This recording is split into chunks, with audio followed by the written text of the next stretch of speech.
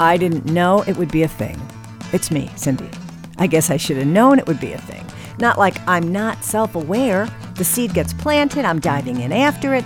So after being so vividly reminded of how very much I loved Led Zeppelin and pulling out that first album, I wound up pretty steeped in listening to it for that entire week and playing it in my brain when I wasn't actually listening. So you want to guess what I've been listening to this week? I'll give you a sec to look at the title of this episode for a clue.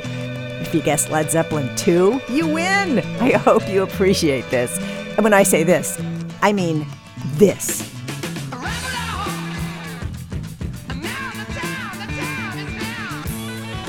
Just thought in case you never heard enough to fully appreciate how much they brought to the table, I'll take on filling you in. They brought everything.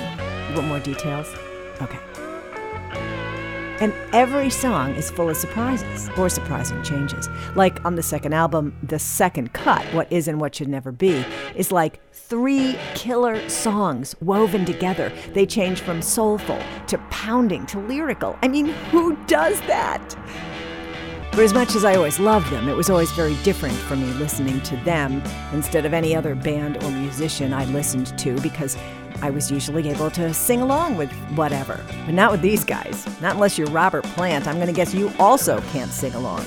At least you can't sing and sound good. But it didn't matter because instead I focused on the bass. John Paul Jones. This guy was who first inspired me to play the bass. Of course, it took years, but eventually the idea of playing the bass became one of those if not now, when things. And I found a teacher, borrowed a bass, and started lessons. I loved Stan from the minute I walked in the room. He had one of those smiles that just brighten everything up and you can't help but smile back. And he took one look at me and he said, "So, you want to learn the bass?"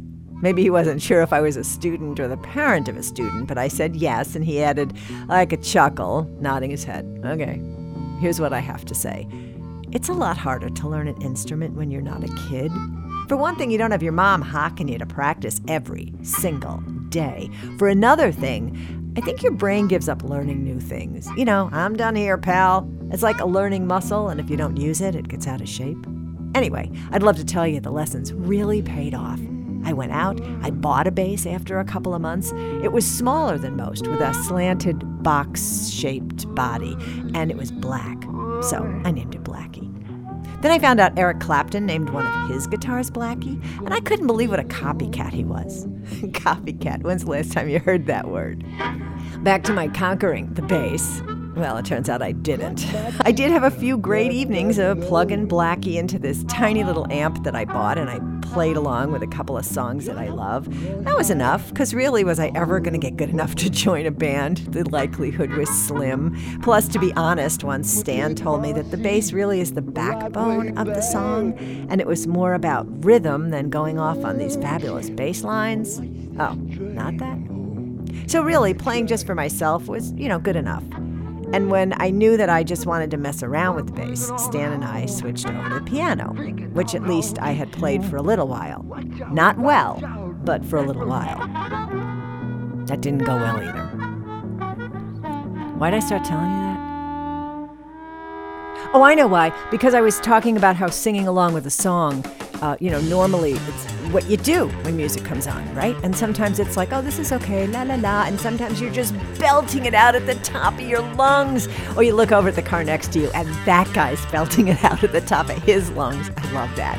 And how I can't do any kind of singing with Zeppelin, which is how I wound up hearing the bass in the first place, which wasn't a bad thing. So really, the moral of the story could be, if you can't sing with the band, maybe come up with something else to do.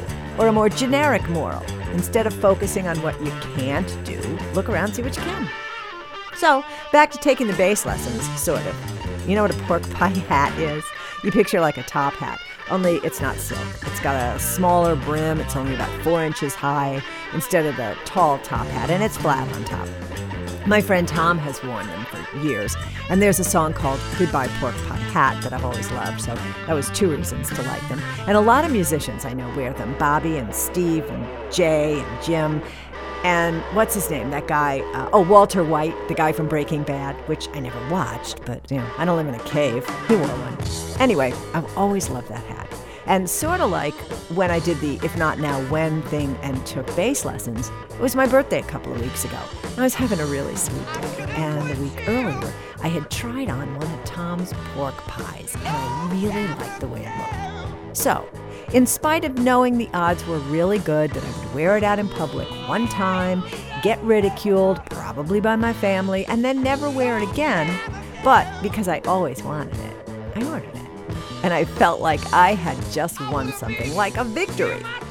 But then it didn't come, and it didn't come. And then I get an email that says it's been lost, so do I want my money back, or should they send out another one? I had to weigh the options. And as I am a girl that is hyper-aware of signs, I had to wonder if this was the universe telling me to just let it go. You don't need the hat. Then I have to add that aside from a Wu-Tang Clan ski cap that I wear when it's Sub-Zero and I'm walking Ruby, wearing a hat is way outside of the norm for me. But then so at one time was wearing a knit cap at all. And while the pork pie wasn't remotely pricey, I am notoriously, sometimes painfully, not cheap, but very careful with money. And even though this was the first hat I ever bought, the Wu-Tang Clan cap was from a record label. If I amateurize the price of one hat over the course of my lifetime, it's only like 50 cents a year. So I could even afford to throw away 50 cents a year. So I weighed the facts. I took the likelihood of this being a colossal waste of money, impractical, unnecessary, and quite possibly a future regret, and replied to the email. Yes, please send a replacement. And when it got here, and when I came home and I found the package and I opened it and I put the hat on, it was like Christmas as a kid. Oh man, it's only been a couple of days. I haven't had a good reason to wear it out yet, but I keep putting it on, wearing it for a while around the house, and I'm planning its public debut for it in the next couple of days. I'll let you know what happens. It'll be family, so ridicule is most likely going to be the thing. I imagine that, or everybody trying to protect my feelings and saying something like, oh, nice hat. Or not saying anything at all, but wondering to themselves if I'm just getting weird. I mean, when your mother, sister, godmother shows up with a pork pie hat on, would that make you cock your head like a dog hearing a high-pitched tone like this? I suppose I have all those thoughts because that's the way my thinking would go if any one of them walked in with a hat. Not a ball cap or a knit cap, but a real hat. A pork pie hat, say. Still, right now, I'm really happy I got it. There is something useful about the If Not Now When card, which is along the lines of why wait? Or why shouldn't you dress up if you feel like it? Or eat in the dining room with the good silver? Or drink that pricey bottle of wine you've been saving for a special occasion? Or whatever. It doesn't have to be about spending money. It's about indulging, about doing something nice for yourself. I'm not talking like new Maserati nice, I mean get it if you want, but more accessible, like indulging in a special kind of taste treat, like a pumpkin spice latte, or spending some time with a book or music you love, or moving forward towards something you always wanted or wanted to do. If you can't remember the last time you did that, you are seriously overdue. And if you can remember, maybe you don't need the nudge because you already appreciate the value of taking care of yourself. Again, it's not about spending money, just triggering that, oh wow, kind of feeling. Now that it's getting cooler, sort of, sometimes, Ruby and I are back to walking daytime rather than evening. And with this, the longest autumn ever, we, that is to say, I, have been really loving the leaves. And every day I wind up picking a couple to bring home. I was laying them out on the counter, usually in some kind of pattern or design, taking a picture, but the background did nothing for them. So the other day I put them down on the closed laptop. And let me tell you how great a black background is for fall leaves. I mean, it is great. And even finding a leaf that's particularly colorful or especially enormous or ridiculously tiny, a solid color or gradient as if it's in the midst of changing color when I spotted it, it triggers that, oh wow feeling. A bit of a thrill. Tiny, but enough to register. Same with the geese flying overhead. And if I time the walk right, around 3:30 or 4 o'clock, the geese are heading back to the pond, literally hundreds of them, flock after flock, flying over my head and then over neighbor Adele's head or house. And we both have that, oh wow thing. And I know this because we keep sending each other little videos we've grabbed while they're heading over. Oh wow, really? Wouldn't you love a couple of those once in a while, if not often? Know what else does that for me? These guys. You're not surprised we're back to the beginning, are you? And after this, you know what I'm going to listen to next? Well, it sure won't be the third Led Zeppelin album, which was just an embarrassment. But maybe the fourth one, the one where they got tired of naming them and just didn't. Or the last couple they did after that. Each one has something special, except that third album. Just because Hangman was the best song on the album does not mean it's a good song.